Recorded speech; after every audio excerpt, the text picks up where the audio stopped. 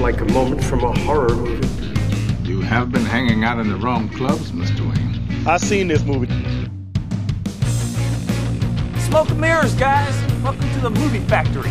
Join the club. We've got jackets. And you stole it from a movie. We want you in our club, kid. Hey, everybody. Welcome to Burke Reviews Movie Club. I'm John Burke, and with me, as always, Corey Starr. Hello, hello. And we are here on week number 3 of Subs Not Dubs, and we're talking about the 1988 film Akira. But before we get into our review of Akira, we are going to see what else we've been watching and what's been going on since the last time we recorded. Corey, how you doing? I'm tired. I'm so tired. Oh, I'm so sorry. So tired. I feel exhaustion this week. Like, I can't even compare it to ever before. I don't know what's wrong with me. I'm just so tired. That doesn't sound good at all. What? No. No reason, huh? Like, have you not been sleeping? I mean, I never sleep, but, you know, like, maybe it's all catching up to me, but I'm just so exhausted. I mean, that's definitely a possibility. You can only go so long without, it wearing you down. Like, it's burning the candle at both ends kind of thing. I mean, I try a lot of things. I take melatonin, which I've been back to having really weird bad dreams again. Like, I don't know. I don't know if anybody else, like, has those experiences with melatonin, but hey, like, I don't know. I listen to my Headspace. Y'all, I love the sleep casts. They need to make more of those. They are not sponsoring us. I do get it through my work for free, though, as a, COVID perk. I do what I can. I wear a sleep mask. Here we are, guys. So, I have gone through phases where I have a rough time sleeping. I get anxiety sleep where, like, I can't stop, like, worrying about something. So a lot of times if I have to wake up at a unusual time and I'm, like, concerned about oversleeping, I will just not sleep well at all, and I keep waking up thinking I've overslept. That's the worst. That's usually, it's not my norm. Like, that just happens on occasion. I rarely sleep through the night. I usually have to go pee or something, and I think it was like a week ago, I slept through the night for, like, the first time in a while, and I felt really, really well rested. It was. And the thing I'd done differently, I think I was mad when I went to sleep, so I just wanted to go to sleep. So, like, I didn't sit on my phone or anything. I just, like, I plugged my phone in and set it down. And so I thought that was it. I was like, wow, have I found out that I just need to not be on my phone for, like, when I lay down? And so I tried to repeat that the next night, and I did fall asleep faster by not, like, distracting myself with the phone, but I did not sleep through the night. So that was not the reason. It's just apparently I was so tired, or maybe I didn't drink as much water or something that day. I don't know. But then I wake up with headaches because I'm dehydrated. Anyone who's bad. Known me for a long time knows I drink a lot of water. I try to drink more, and then, like, I'll just end up not drinking as much water as I meant to. And some days I'm very good about it, and other days it's like I keep getting other liquids instead. Or, like, I do drink a lot of coffee, but I try to drink more decaf than regular. My hope is this summer I'm gonna try to go back off of caffeine, because, well, I for a while I was only drinking decaf coffee, and because I drink a lot of coffee, like, that needs to be understood. Like, if I was drinking regular coffee, it would be very bad at the peak of my coffee drinking, where I was drinking maybe 2 pots of coffee, but it was all decaf, so it wasn't like 24 cups. But yes, yeah, like 2 full pots of coffee, but decaf. Like, I really want to emphasize that. Like, I was not drinking 2 pots of regular coffee. No. But that was why, because I like to drink coffee, and so I was like, well, if I'm going to drink coffee like that, I'm not going to drink regular. And then over the last couple of years, I don't remember what made me finally try, like, a Bang energy drink. If it was just like I was really, really tired, but I needed to go to the gym, and I was like, oh, I'll just have one. And then once I had one, it was very, very quickly like, oh, I'll just have energy drinks again. And I need to back off of them. I don't drink too many, and I don't drink the Bangs or the Reign anymore because they're like 300 milligrams of caffeine. Holy. So I've gone back to like Monster, which is like 160 milligrams. Nothing more than Those make me 2. jittery.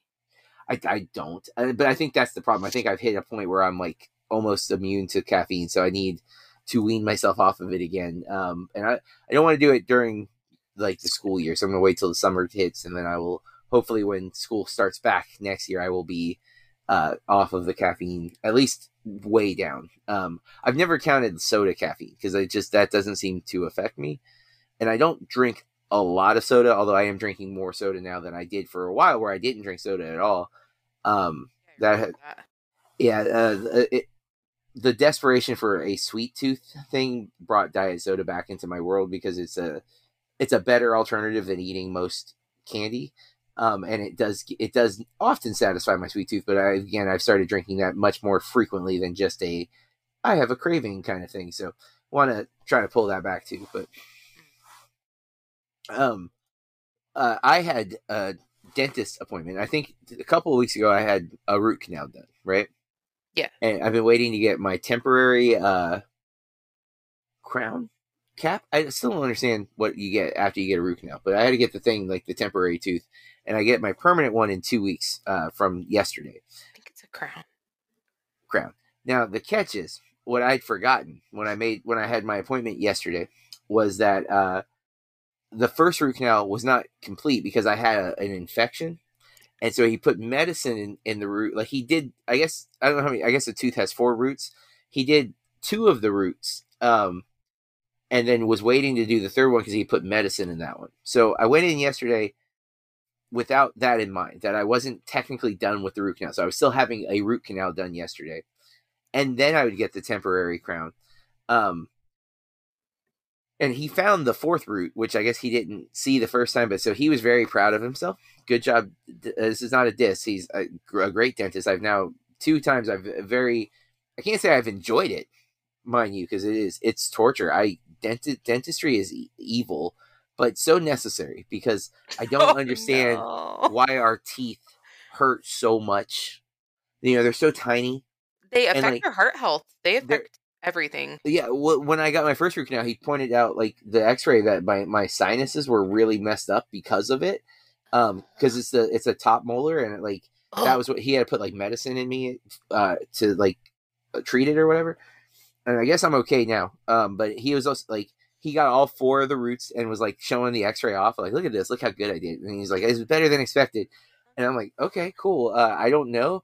I'm in a little bit of pain, but for the most part, considering how much pain I anticipated being in, it's not as bad as I had always feared. Which I was told by them that the root canal process has gotten much, much better than it used to be. So I guess I'm benefiting of waiting for technology to catch up to my fear. But I was in the dentist chair for 3.5 hours yesterday, and they were also exhausted. But like, I apparently I'm able to nap when they're like drilling in my teeth because I was pretty sure I fell asleep the first time. What? She made a comment that I sorry to wake you from your nap. So apparently I am capable of falling asleep while this is happening to me, which is really great, John. Because I can't even sleep at night, And you're like, yeah, I went to the dentist, had my face, I close my eyes as soon as they start the process, and I don't know if this is normal for the scenario that I'm having a root canal, but they put like a block in my mouth so I can't close my mouth. Oh yeah. Okay. Okay. The first time he did it, he made it sound like it was because I was being a pain in the ass about keeping my mouth open. Yesterday was part of the process, and they have like the little tarp thing on it. And then there's like a fire thing that I've not been brave enough to look. There is definitely some type of blowtorch happening in my mouth. I smell fire. And I smell and I don't know what's happening, but there's definitely like a burning thing happening around me. And it's like I have a very sensitive sense of smell. Yes. And I'm like, there's something burning, and I'm not going to look because I don't want to see it because I'm going to freak out. Does it smell like fire? I don't know how else it's definitely fire, and there's a warming sensation. I don't know. I have no idea. Again, I have not opened my eyes. Do not ask questions. I just let things happen. But Yeah, apparently I can nap, which is cool because it does help the time pass, but and I'm definitely not like full out of sleep, right? Like I'm just like I'm able to zone out enough that I'm getting like a little cat nap, which is great. But when I'm looking at my watch, I'm like, how am I still in this chair? Like this is so long. Like my appointment was at 2, it was like 4:30. I can tell they want to go home. Oh, I want to yeah. go home, but they're not done. Like they're working on the temporary tooth, and I was very proud of a dad joke I got to make early on, like the beginning of the appointment. The assistant's like, "Did they make an impression of your tooth?" And I was like, "I don't know." She's like, "Okay," and she like checked the records. Like, "I have to make an impression of your tooth." I'm like, "I got it. Hey, I'm a tooth." And that's the impression, folks. That's I'm out of here. the level of dad joke that I have now hit. That my daughter is 18. I can now tell the best of the dad jokes in my cargo shorts, and I'm okay with that. I've accepted my role. To adulthood level unlocked. I get to make all the dumb dad jokes I want. I found that one very, very good. I thought it was funny. Not sure how the assistant felt, but she did not injure me, so it couldn't have been too bad. Can you, like, I know that they do this for a long time, and I have had extensive dental work done, also due to not having, like, any kind of health insurance or dental insurance growing up. From growing up, same. Yep. And, like, I just can't imagine doing something, like, there's not a lot of room for error.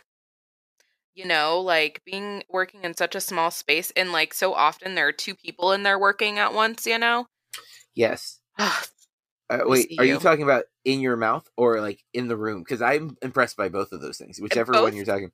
Both things, but I mean like in my mouth, because like when I've had to have like really serious things done, like there's my dentist like doing the stuff, but she also has like the dental, I don't know, technologist in my mouth, like sucking up stuff and cleaning stuff and like keeping it workable for her, you know? And I mean, like, that's, you know, serious. Yeah, it's wild, the level of teamwork. That was the one thing though, Corey.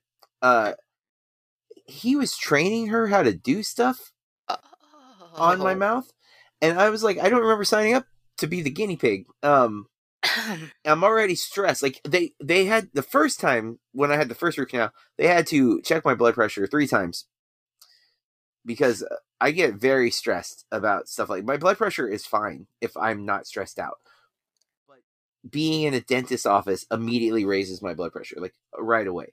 The last time I also found out, I didn't know this about myself, but when I'm really scared, apparently I shake like a chihuahua. And I didn't know that until the first root canal. And like when they started, like I felt myself shaking in a way I'm like, I don't remember ever shaking like this. And it started yesterday, but then I grabbed the handrails of the chair, white knuckling it, if you will, for a few minutes until I calmed down. But I did feel the shaking coming on again. And again, I cannot recall that ever happening except for the 2 last visits of the dentist. And I don't feel scared. Like I feel okay, right? Like when I'm sitting there, I'm not like in my head panicking, but apparently my body is like, and it's like, nope. And I'm like, oh, body, we have to chill because we got to get this done because teeth will kill you. And that's a scary thing because, you know, like it's wild to believe that something so tiny can be the death of you, but it literally can. Anywho, that was the most of my week was that. And I had to miss work to go to the dentist because it was like in the middle of the day. And I don't usually do that. I prefer not missing work, and so that doesn't add to my comfort either. Is like I literally had heard nothing from any student or from my sub until I sat in the dentist chair, and that's when I got a message that something wasn't working. I was like, oh no! I was able to fix it from my phone before they started doing all this stuff, but I was like, of course, like this is when something goes wrong. Everything's been fine all day, and then now that I'm gonna be like, you know, even though I'm not sedated, I'm going to be in a position where I can't really respond to text messages like or read things because I'm looking up at a light as their hands and things in my mouth. Really, really awful. The whole process of being like in a dentist chair, just having to have your mouth open. And like you said, there's like not just a pair of hands, it's almost 4 pairs of 2 pairs of hands, but 4 hands just in and around your face. the amount of my own spit that was on my face yesterday was not pleasant either. Yeah, just, folks, take care of your teeth, I guess, is the lesson. I thought I did. That's the worst part. I really always thought I was doing a good job. Never flossed, to be fair. But, like, I was always like, I brush my teeth morning and night. This will be all right. And then, nope, I've had so many teeth problems and still have, I'm sure I have more. That's the thing. They also know that you can only get charged for so much before the insurance won't, like, cover you anymore for the year. So, like, I swear they purposely ignore parts of, like, they haven't looked at the left side of my mouth. Like, well, I think it's like get one thing done and then move on to the next. Let's complete. Yeah, which is fair. But I also feel like they know that, like, because if you listen to them talk, if it's not done right away, it's going to be bad. So, like, if there's something on the other side, can we get it fixed now before it's, like, bad? Like, I don't want to wait to have another root canal. Can we fix it right now? But yeah, I did also, though, hear my dentist tell an older guy had, like, an emergency, like a chipped tooth or whatever, so he was there to get it, like, temporarily fixed. And the dentist was like, dude, you need to go to a dermatologist. And I'm like, I based on the context of what I was hearing, the dude, like, he's a snowbird and he's been just hanging out at the pool. And the dentist was, like, so worried about his skin. He was just like, you need to see Dermatologist.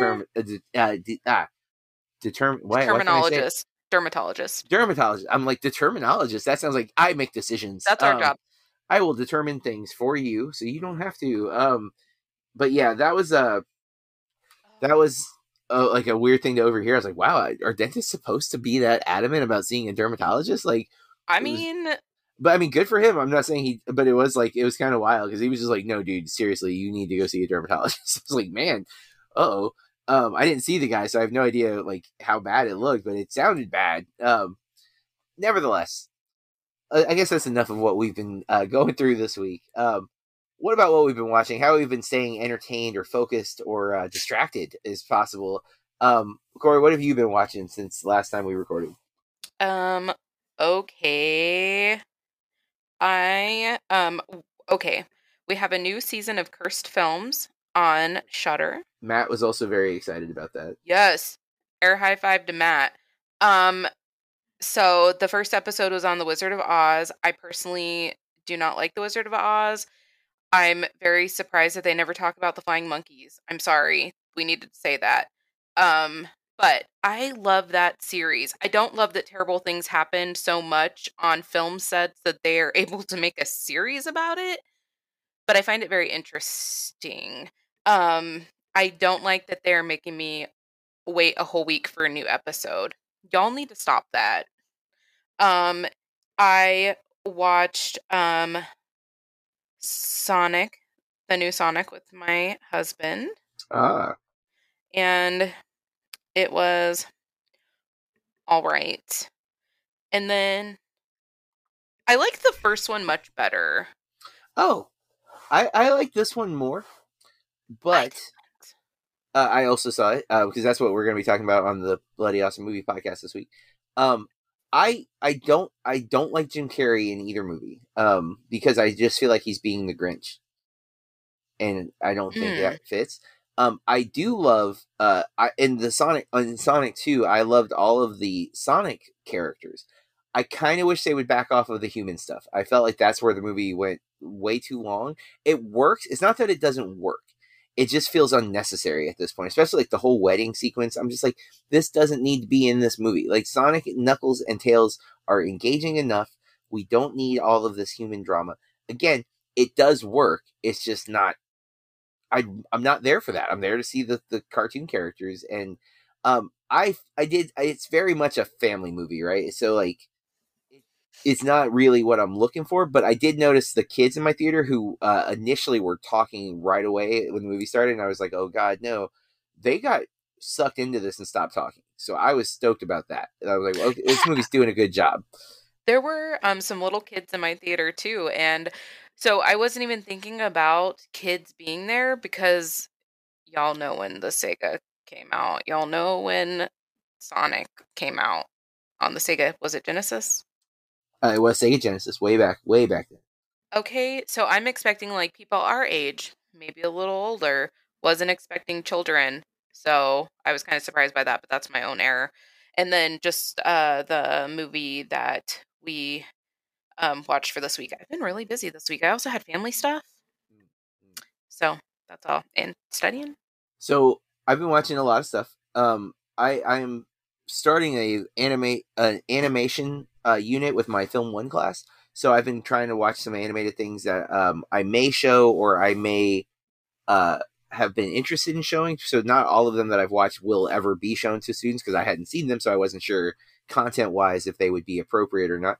One is definitely not because it is really grounded in reality. And that was one of the things I was looking for was like animated films that were somewhat grounded in like true story or at least real areas. Like I watched The Breadwinner from 2017, which is I didn't realize, I thought it was older than that, but it's about Pakistan and specifically in 2001, right before 9/11 happens here, but the Taliban rule of Pakistan and how it's a really, really, I love the art style. The story is very, very compelling, and from what I have read, it is an accurate depiction and not necessarily, even though it apparently is an American film and it is directed by a white woman, it still is a very accurate depiction of Pakistan and specifically Muslim culture in Pakistan, and not in a way that often Muslims are depicted in American cinema.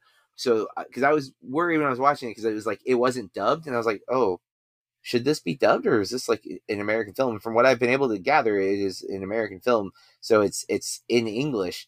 Other than a few like lines and phrases here and there are in a different language, but a lot of it is in English. And I was just like, I need to know if this is like an accurate depiction. And from what I haven't done a lot of digging, but from the article I read, it is a very compelling film though. I definitely would recommend that one. I rewatched Midnight Special, the Jeff Nichols film with Michael Shannon, because I am showing that to my Film 2 class, and I wasn't going to be there to start the movie, so I wanted to rewatch it. Loved the score of that movie so much. Just a whole movie. Yeah. I hope more people talk about it. It definitely went under the radar, and the ending isn't entirely satisfying. Mm-hmm. And I think that's part of where it loses a little bit of that. But yeah, there's so much good in it. I think that's why I think it builds, and the ending isn't quite what I think we want. But I also think, having now rewatched it, I actually think the ending works really well for the point that Nichols is making. That, you know, part of being a parent is protecting your child, but also letting your child, you know, grow and do their own thing, kind of idea. So I'm still kind of processing the ending, and I'm going to see it. I will see the ending again tomorrow, as I will be with my class tomorrow as they finish it. But I watched Darkman, which I'd seen before, but it'd been a long time. But it's a Sam Raimi film. I'm watching through a lot of the Sam Raimi stuff for the Blank Check podcast. But it'd been a while since I saw Darkman, so I was like, I should rewatch it. It's such a crazy thing to watch a Liam Neeson movie like this, because this is 3 years before Schindler's List, where Liam takes on more of a dramatic role for a while, and this is like, it's zany, it's weird, it's so Sam Raimi. But yeah, if you haven't seen Darkman, I recommend checking that out. This the one where he lives in the he warehouse? Yeah, he ends up in a warehouse. He makes like masks and stuff. Yeah. Wild, like kind of a original superhero movie, because it is not based on any other property. It's something Sam Raimi I think co-wrote. I got Michael Bay's new film Ambulance. It has all the Michael Bay-isms, mostly. Actually, it's missing maybe one or two that are probably for the better. It's a solid movie. It's excessively long. It could have been about half an hour shorter. Especially if it's based on I think a Dutch film or Danish film.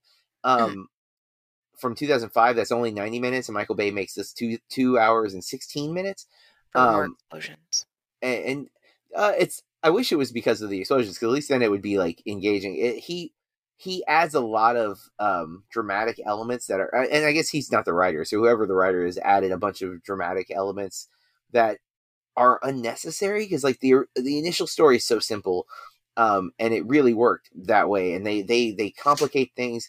in some ways they're adding some commentary about the world that we're living in, but that's not usually a strong element of Michael Bay's filmmaking. But yeah, that's there. I won't say much about this horror film called Hatching. It is I think it's a Swedish film that's coming out later this month. I recommend, Corey, that you add Hatching to a watch list. I think you will. Hatching, like hatching an egg. Okay. I caught Waltz of Bashir, a 2008 animated documentary. That is one that I was watching for that class, but it's not something I would feel comfortable showing to the class because of a few things that there is some nudity, but I didn't know about this incident, but it's about a massacre from the early 80s involving the IDF, the Israeli. I don't know what the DF stands for anymore. If I want to say defense, but that might not be right. But really, really good movie. I love the art style in this film too. Like the opening sequence, I was immediately like, "Wow, I love the way this looks." Didn't know exactly what the story was going to be. It's a tough story, really interesting, compelling story though, and it's the way it's told is very, very well done. I got to see The Northman, the new Robert Eggers film, with Sean and friend of the podcast Brendan, who's been on a few years since he was on the show, but he was on one of our earliest episodes for The Handmaiden. I really, really like The Northman. I think it's my favorite Eggers film, and I like The Lighthouse a lot. This one's a little more of a traditional narrative, and it might feel familiar in some ways. But man, I love the Viking aesthetic. The performances are incredible. And it's got Eggers' weird visual styles. He brings some interesting ways to show the story that are just awesome. And lastly, I'm working through 1966 stuff as we're prepping our next episode of Movie Astrology. A Man for All Seasons I caught, which is based on Henry VIII and I want to say Thomas More, but now I'm sure I'm messing up the dude's name. I had always heard about Henry VIII and his crazy exploits. Oh, yeah. But I hadn't really studied it in the way that this movie offered it. I didn't know much about Thomas More. I had heard of him, but man, I found this to be really, really compelling, which was saying something because I don't often like period dramas, and I was like really into this one, partly because it was very much an intellectual film. Like it's a religious film in some ways, and there is a spirituality to Thomas More, but his adherence to the law and his logical thinking really clicked with me, and I was like really like into a lot of the conversations and dialogue sequences. I was very surprised how much I enjoyed this movie. I kind of went into it like reluctantly last night. I had to finish it this morning, but I was like wanting to finish it. I was like, man, I really wish I could have stayed and caught the whole thing last night, but I started it late. And then similar situation. I'm about 20 minutes left of Alfred Hitchcock's Torn Curtain, which is not one of my favorite Hitchcocks so far. I still have like 20 minutes left, and it's not that it's bad, but some of it looks bad. Like I was actually surprised at some of the choices with the backgrounds and stuff that it didn't age well. But it's Paul Newman and Julie Andrews, which is really wild seeing her in a Hitchcock film. Because I've always seen a lot of her like 90s stuff and like early 2000s stuff, so I'm used to seeing her more in that limelight than and obviously as you know, Mary Poppins. But that's what it's like. Hey, Mary Poppins, what are you doing in a Hitchcock film? You know what I'm saying? Like it's like what's going on? And she's good in it. I'm just like it's still like jarring. And then I do love Paul Newman. He's great in this as normal.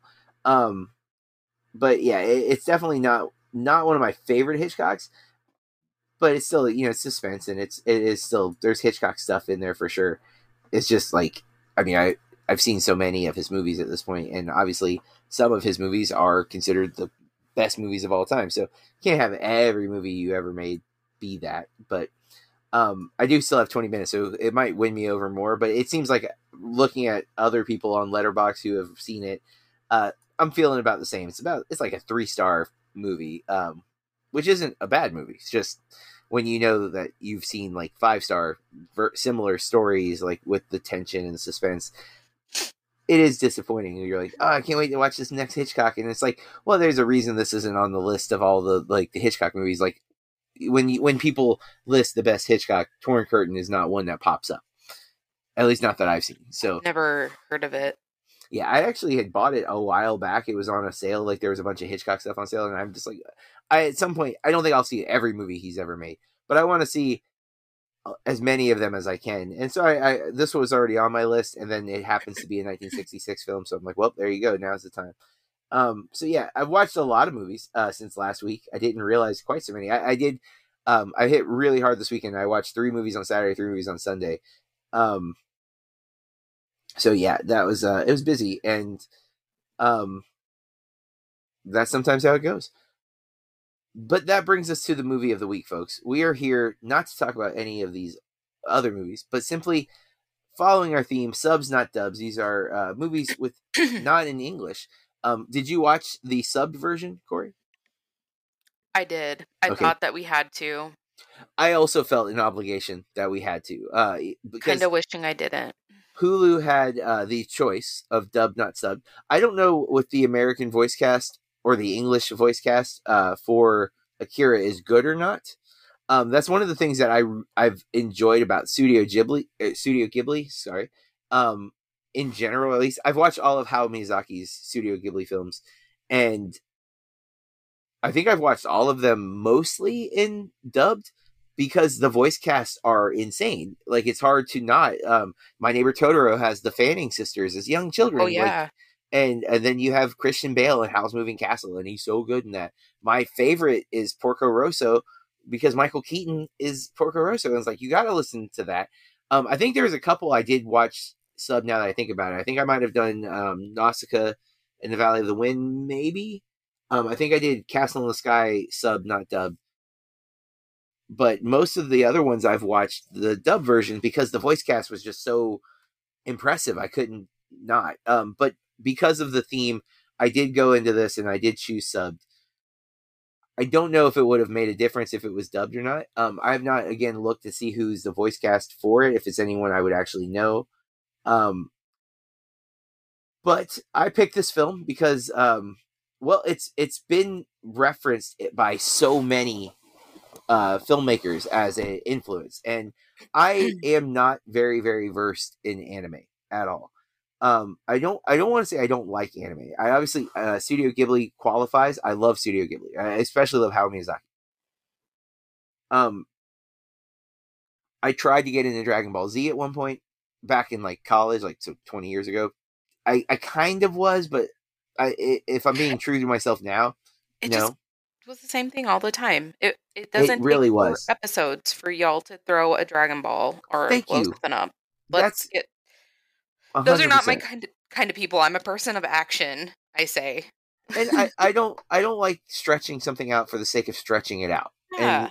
And that's true of many TV shows. There's many series where I'm like, you don't need to be 13 episodes. 10 would have been sufficient. Like 3 of these episodes are trash. And I get it. It happens a lot because they're trying to fill time slots and all that. Fine, whatever. But I've not really found an anime that has pulled me. A few years ago when Ghost in the Shell was being made into the live action version with Scarlett Johansson, I did watch the anime. That had been cited by like The Matrix. The Wachowskis had always cited it as a big influence. It's a beloved anime, much like Akira. I didn't dislike Ghost in the Shell, but I didn't love it. I wasn't blown away. And that's the same experience I had with Akira. I don't think this is a bad movie. There were many parts of it I liked. I did think it was a little too long. Oh, is that what you were going to say? Or I almost always feel that way, but I really did feel like we could have cut 30 minutes from this. I literally think there's a scene in this where I'm like, why did this have to happen? Because it only happens again later. Like, it doesn't make sense to me why. I don't want to spoil anything, but a character does one thing only to then be put back in the original situation, only to do it again. I'm like, why did we do that twice? Like, that's not necessary to happen twice. It's extra. But I still see, like, I can see why people would be into this, but it just did not pull me in. Like, I was really hoping when this movie ended, I would be blown away and be like, oh my God, this is what I've always heard people talk about. And more, and this is, I think, kind of telling. The image that I've always associated with this movie is the red bike sliding on the bridge, right? Like sliding to a stop. And that happens in like the first 20 minutes of the movie. And I was really surprised because it's such an iconic image to me when I think about Akira that I'm like, this has to be like the end, and it's not. And that's not a bad thing, but it was like how little I actually knew about this film going into it. Now, I've been reading an article written by, it's a Washington Post article written by How Chu. I'm so hoping I said that correctly. Back in July of 2018, talking about the relevance of Akira still 30 years later. And I found out one that was so obvious, and I was watching Akira and I should have known it, but 11 in Stranger Things, heavily influenced by the superpowered kids in this movie. Very obvious once I read that too, and I was like, duh. I saw a Reddit article that also says that maybe Chronicle is similar, and if you think about like Dane DeHaan's role in Chronicle, very much feels like some of the stuff we see in this movie. Apparently Kanye West, big fan of Akira, and his music video for Stronger has live action shot for shot remakes or recreations of scenes from this movie, which is pretty impressive because they have not done a live action movie of this, even though Jordan Peele was attached to do it for like a hot minute after Get Out, and then dropped, probably smartly, because this film is beloved. And for the most part, live action anime adaptations, especially American ones, have been terrible. I know people hate Death Note. Ghost in the Shell was not very good, and generally panned overall, obviously for whitewashing as well. But I there are elements to this movie I liked. I wasn't blown away by it. And I don't know if maybe because I've seen so many things that have been inspired by it that it doesn't feel original. Like, even though I know it came first, it still isn't original for me. Although I do want to point out that the creator, I didn't do the normal spiel because I'm afraid of saying any of these names. I'm going to butcher every name I try to say. Katsuhiro Otomo. I'm sure there's an accent mark over that O, and I don't know how to say that, so apologies right away. But is the writer director. He cites both Blade Runner and Tron as influences for him with this movie. I need you to stop because I was thinking Blade Runner when we get the spin of the city.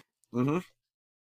That is literally what it's cited, is that the city is inspired by Blade Runner. It's those digital, I'm forgetting what they're called. It's the neon, like digital billboards, digital holograms, that kind of thing. Holograms, there we go. The neo-noir element to it, but also what do they call it? The cyberpunk element is apparently cited partly from that. And then the motorcycles and all of the motorcycle things were because of the Tron light bikes, apparently. Again, according to that same article. All of that's from one article.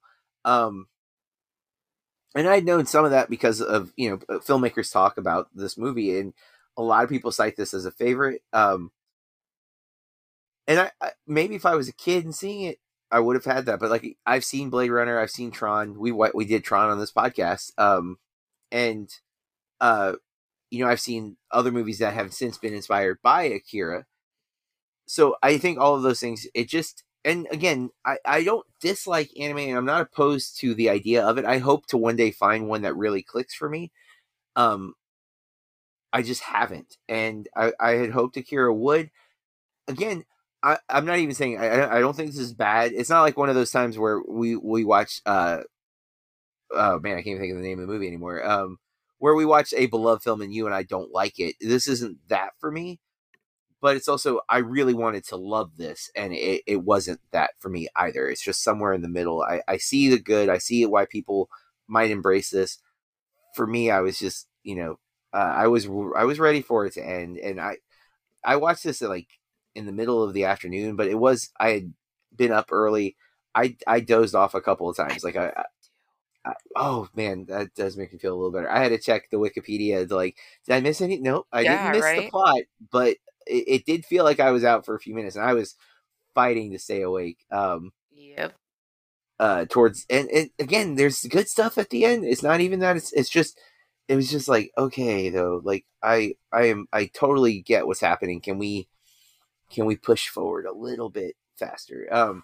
It's 2 hours and 4 minutes only, which, to be fair, Sonic 2 hours and 2 minutes. I don't understand why. It doesn't need to At be least 2 there's hours a and 2 cute minutes. dog in that. Fair. My favorite dog.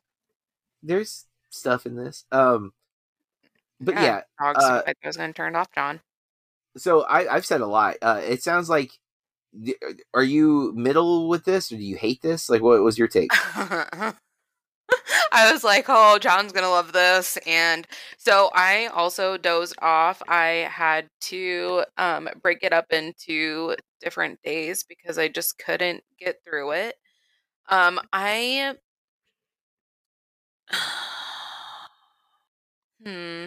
I don't really like anime. I have watched a few different shows, and I've watched a couple recently with Bill that are like they're like sagas, okay? They have like, seasons. And I love him so much, and that's how you make marriages work. Sometimes you have to do stuff that you really, you're not interested in. Um but I did it.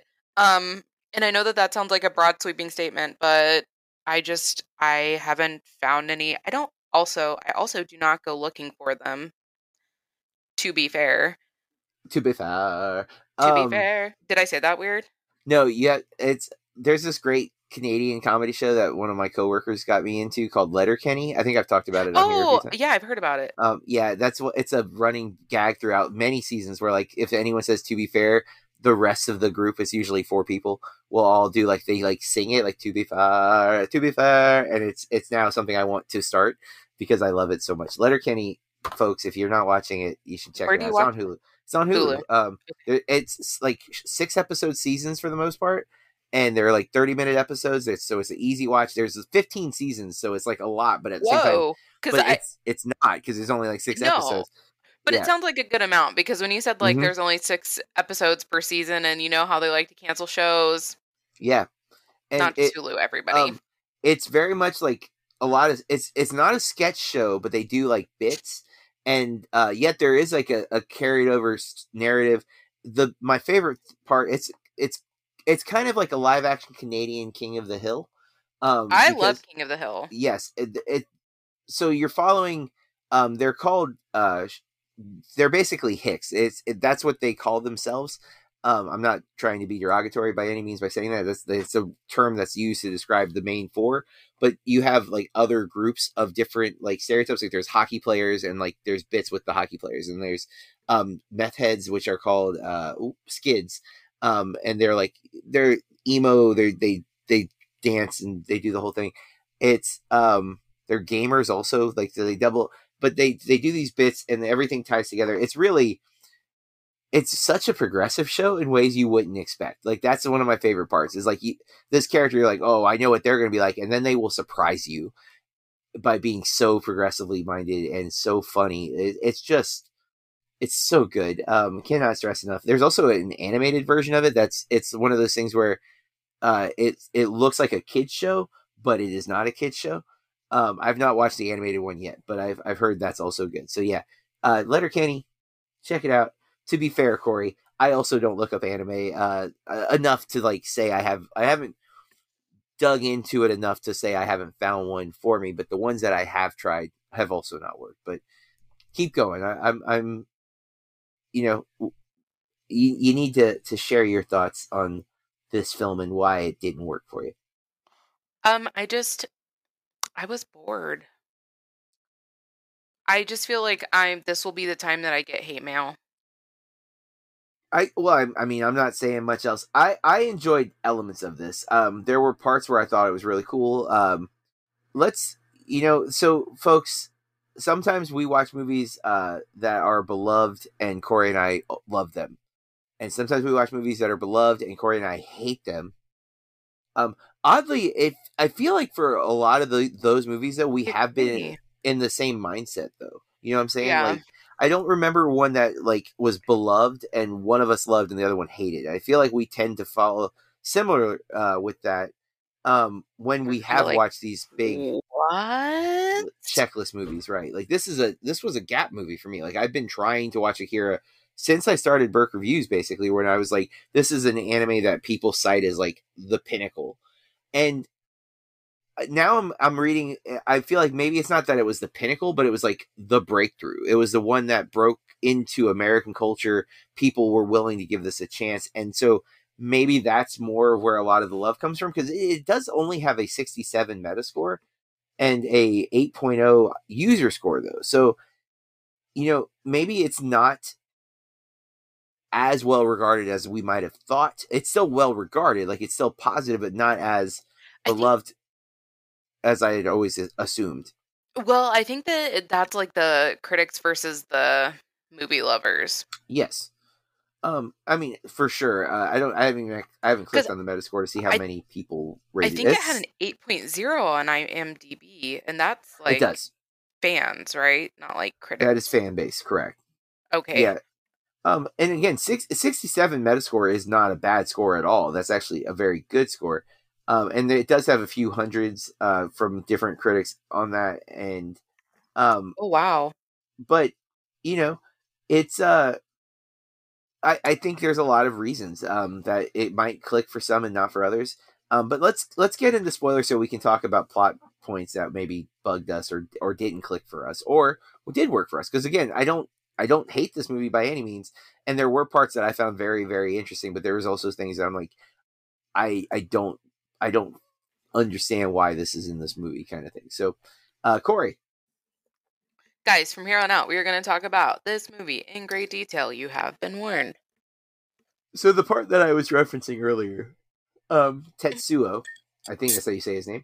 I like Tetsuo and I like Canada.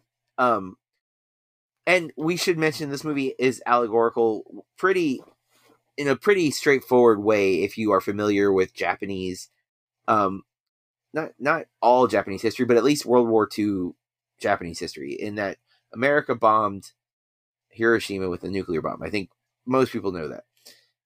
There are Godzilla was inspired by the fallout of that movie. Like that was a way of reckoning with everything that happened.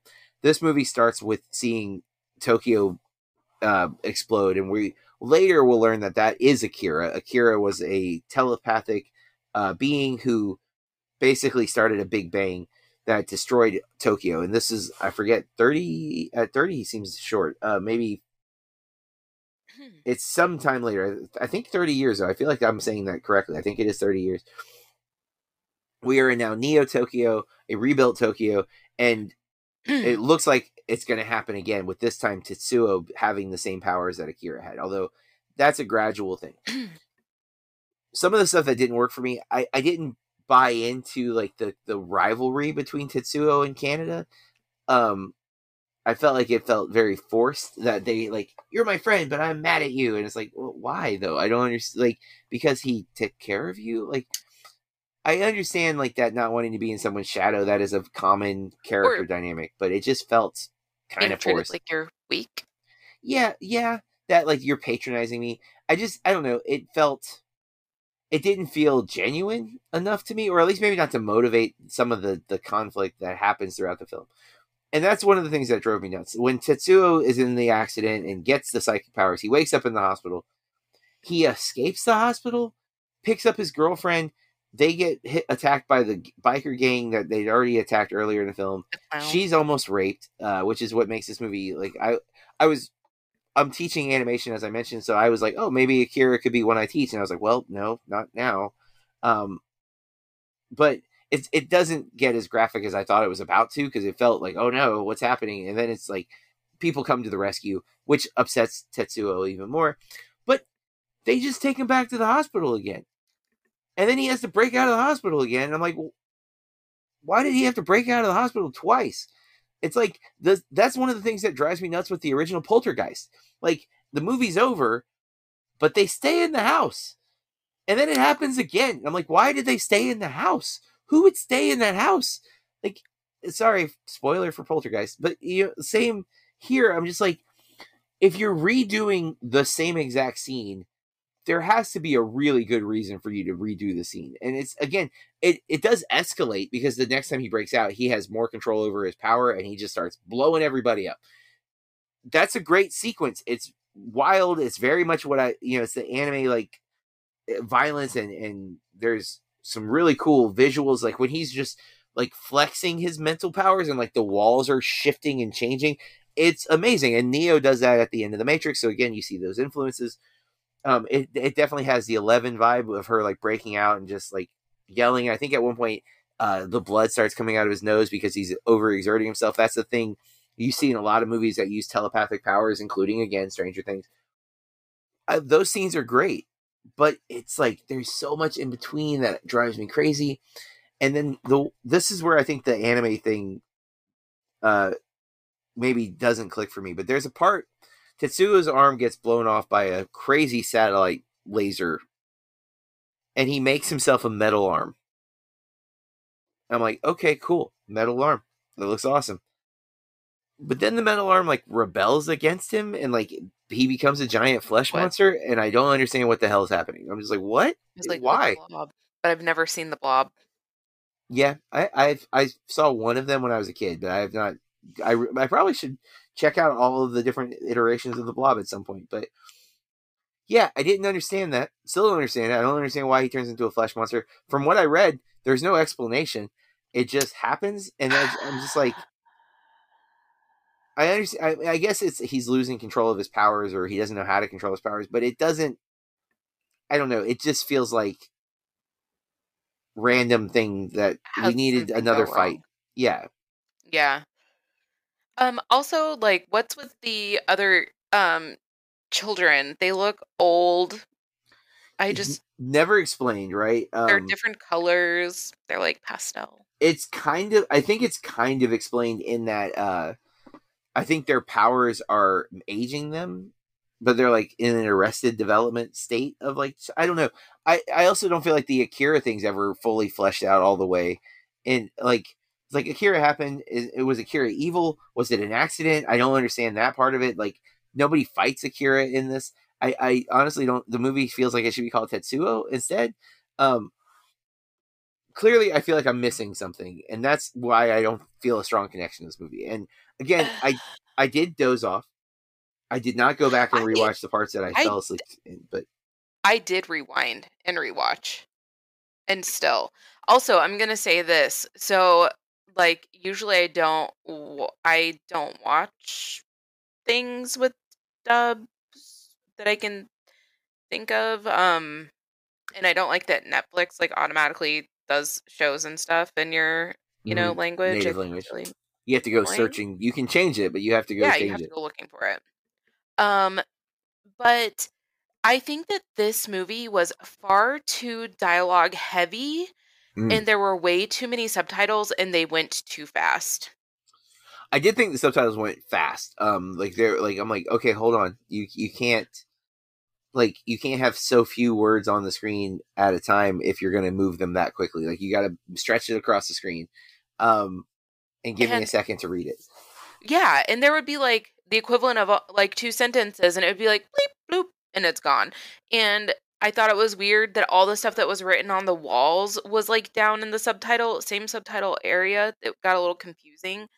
And Bill said that like now, or more recently, like if there's graffiti on the wall, he's seen in anime in different shows or movies or something where they'll like put the subtitle over the like where it is instead of putting it down with the dialogue, so it's not as so confusing. You're looking at where you're looking at the location where you would read it if it were in English, but it's not. Yes. I've seen that too. I don't know. That was really frustrating to me. It made it even harder because I felt like I really couldn't watch a lot of what was going on screen. And that's really saying something, guys, because I watch every single thing in my home with subtitles on.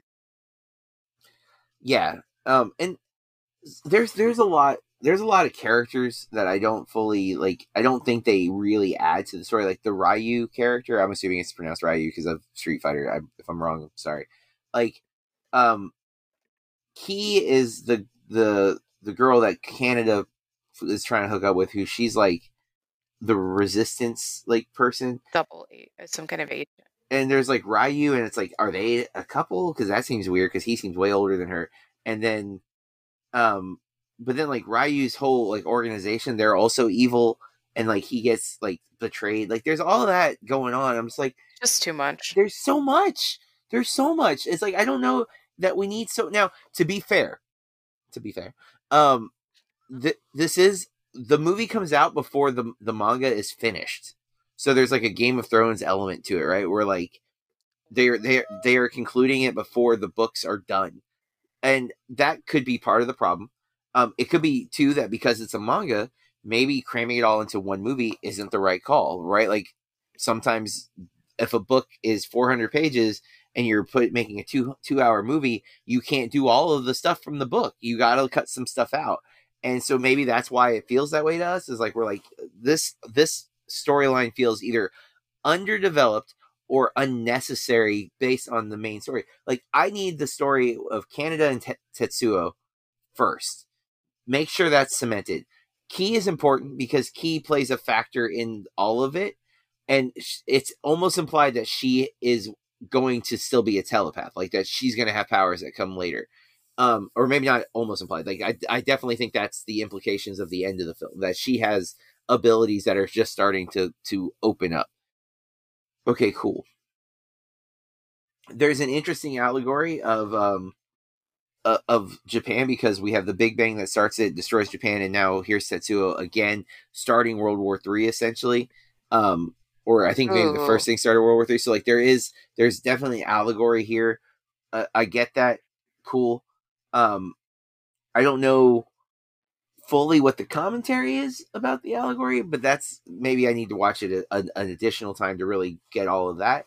But it does feel like there's a lot of excess that could be trimmed and maybe make the focus in on like the core story. For me, obviously, a lot of people disagree with us because a lot of people love this movie. I did read on the art style that unlike a lot of other animes, they were going for more of a realism.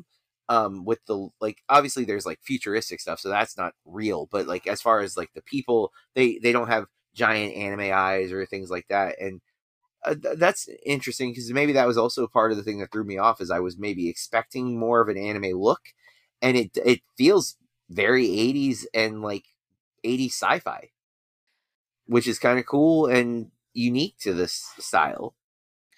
I did find myself thinking though that if this was a live action movie, I might have been more invested. Interesting. And you know, again, it's such a beloved film. I would be surprised if it does not become one at some point. I don't know. I didn't dislike Ghost in the Shell. Didn't love it. Didn't dislike this. Definitely didn't love it. I think I like Ghost in the Shell a little more than this.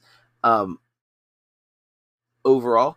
But Ghost in the Shell is much more like Matrix oriented. I think I have not seen a lot of the other big 80s anime films, and man, I am a firm believer that no one should ever say a genre is not for them, because I think there is a film in every genre for everyone.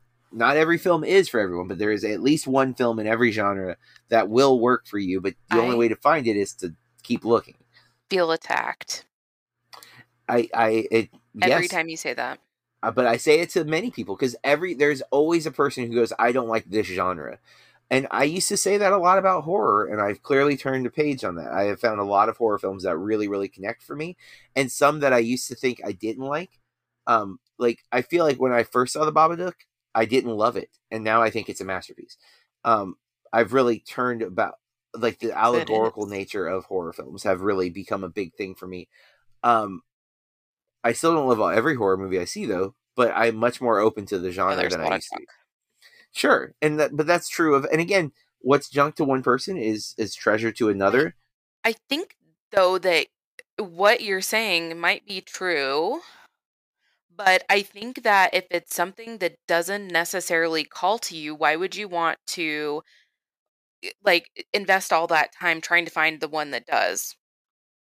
I think my point isn't necessarily that you should invest the time as much as be open to something, because you could be wrong.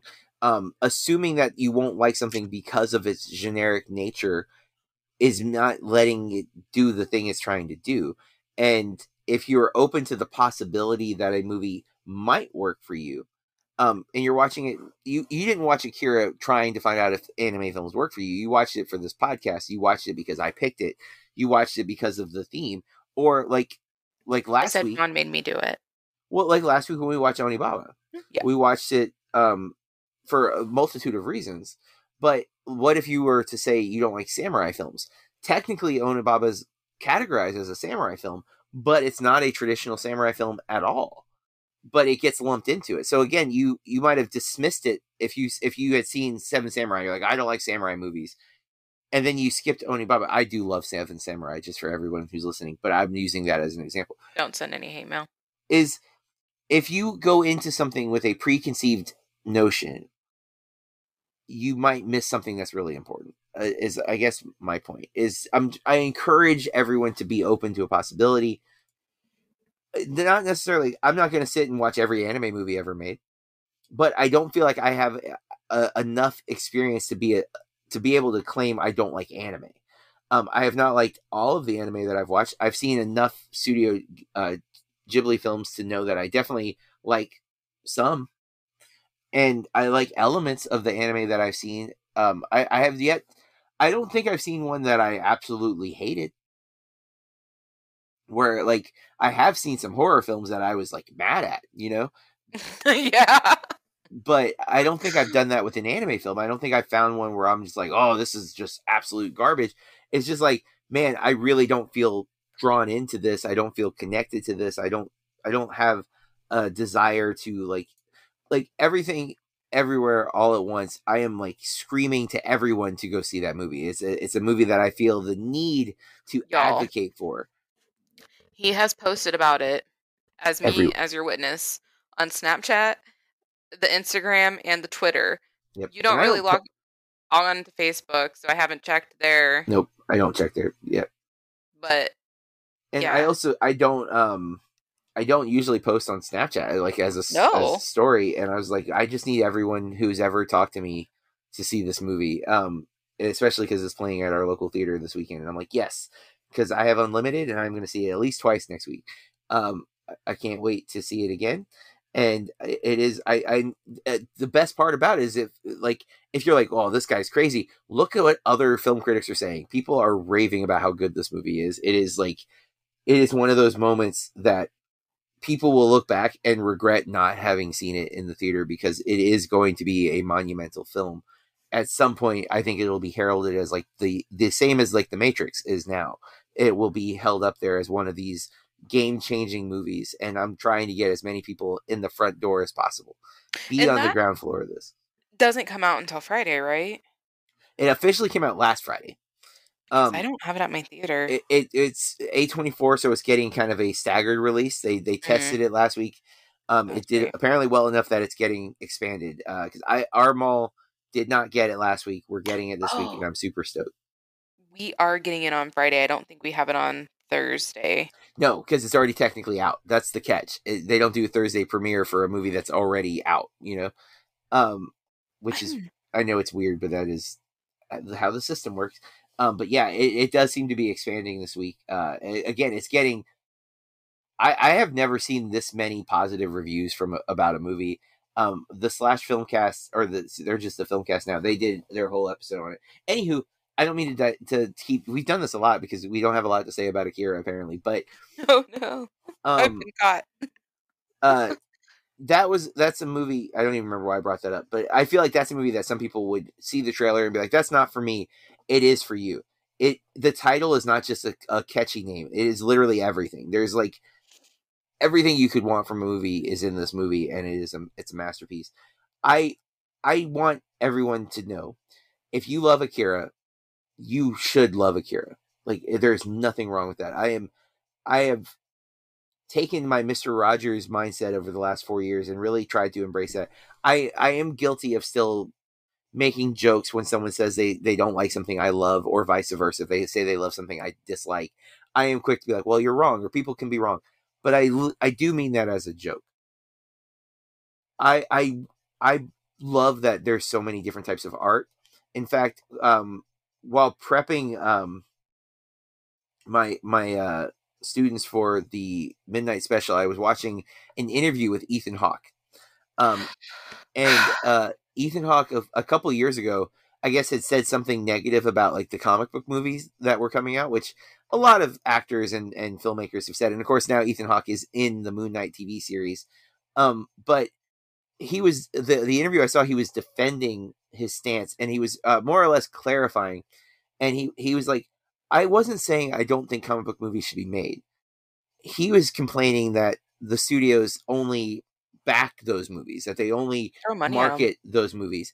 And what he ends up, the way he ends this interview was the thing that I love the most. He said, there's no game to be won. That's not what art is. And that was the last sentence of a much longer video. But ultimately he was saying, like, movies aren't designed to compete against each other because they all can exist. Like, you can have your Marvel movies, and you can have your weird indie art house movie with a lighthouse and a guy, killing seabirds, and they can both exist. One is not trying to beat the other. Now, box office and in the studio's eyes, of course, but when Robert Eggers made The Lighthouse, he wasn't trying to outshine the MCU. He was just making the art he wanted to make. And there's a place for all the art. So if Akira is yours, love it, embrace it, tell everyone you can to watch it. And when you find someone who agrees with you, you will have a great conversation. When you find someone like us who doesn't love it, maybe you'll be irritated, you'll be irked that we don't love it because you do. But know that I want you to love whatever it is that you love. And that's true. I don't know. I feel like this is a level of maturity that I've gotten to after 6 years of actively watching everything I can and feeling guilty if I don't watch something. I feel so guilty if I don't watch a new movie every day, because I want to see as many movies as I can, because I do have a new appreciation for things. Because I used to say I don't like musicals. That was an active thing for me. And I know, Corey, you still don't. But but I've watched a few. But I've seen a lot now that I love. There are still several I don't. I still don't understand why Grease is so popular. It's terrible. I don't even hate it at this point, but I still don't like it. I don't get why so many people do. Again, though, listeners, if that's your movie, love it. Watch it, sing the songs. There are musicals for me that do that for me. That's just not it. I will watch once forever. I love Once. I love Sing Street. John Carney, those two movies speak to me so hard. We'll watch them over and over again forever. Don't need to ever see Grease again. I'll be very happy if I don't. Kathy loves it, so I will see it again for sure. But but again, much like with Akira, to wrap up this ramble, it's not for us. We gave it a try. I might try it dubbed to see if that clicks any more. I don't know how bad the dub version might be. Because again, there were parts of this that I did like. So I'm not willing to dismiss it. And again, I don't think anything is bad here. I had no specific complaints outside of those little plot things. And it does feel a little bloated to me. Or maybe it should have been a series and not a single movie. I'm not sure.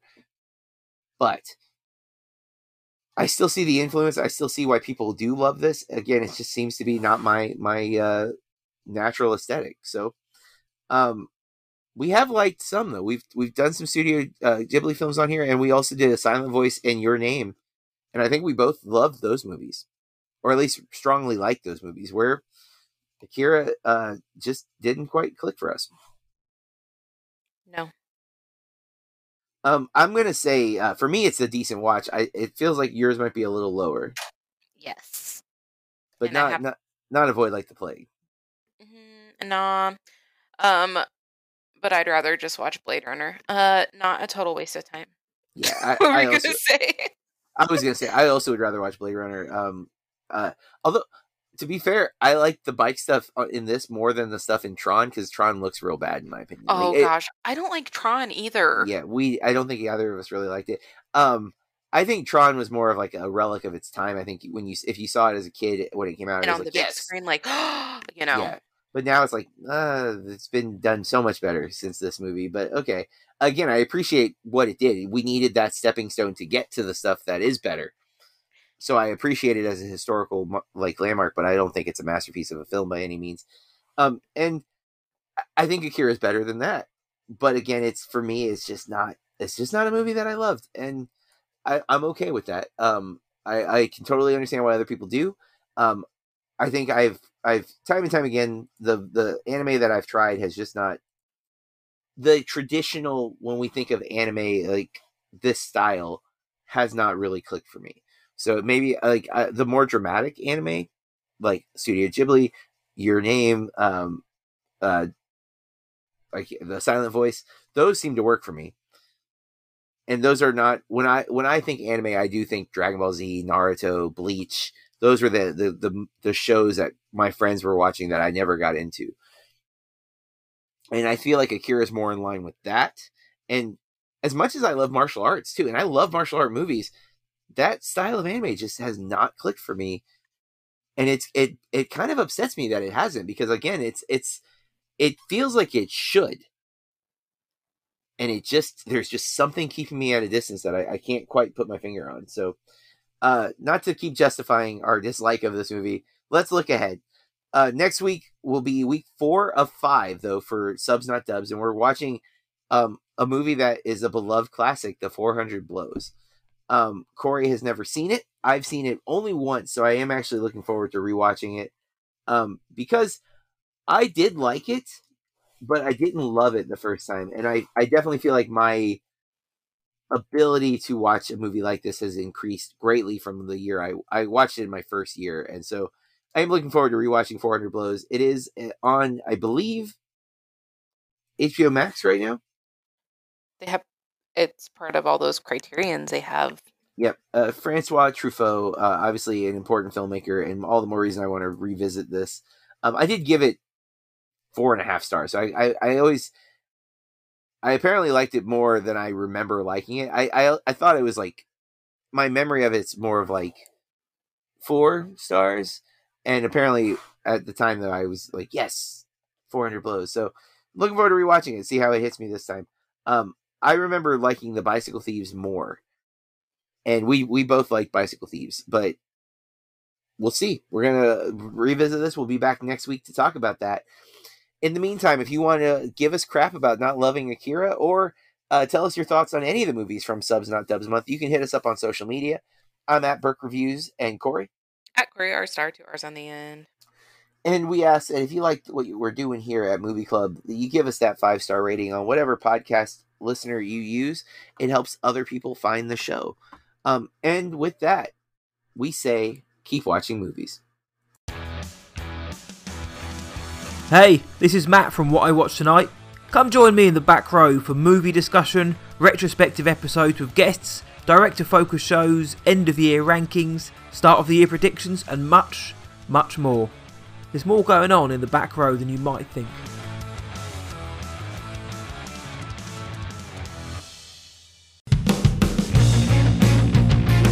This has been a Burke Reviews podcast. BurkeReviews.com.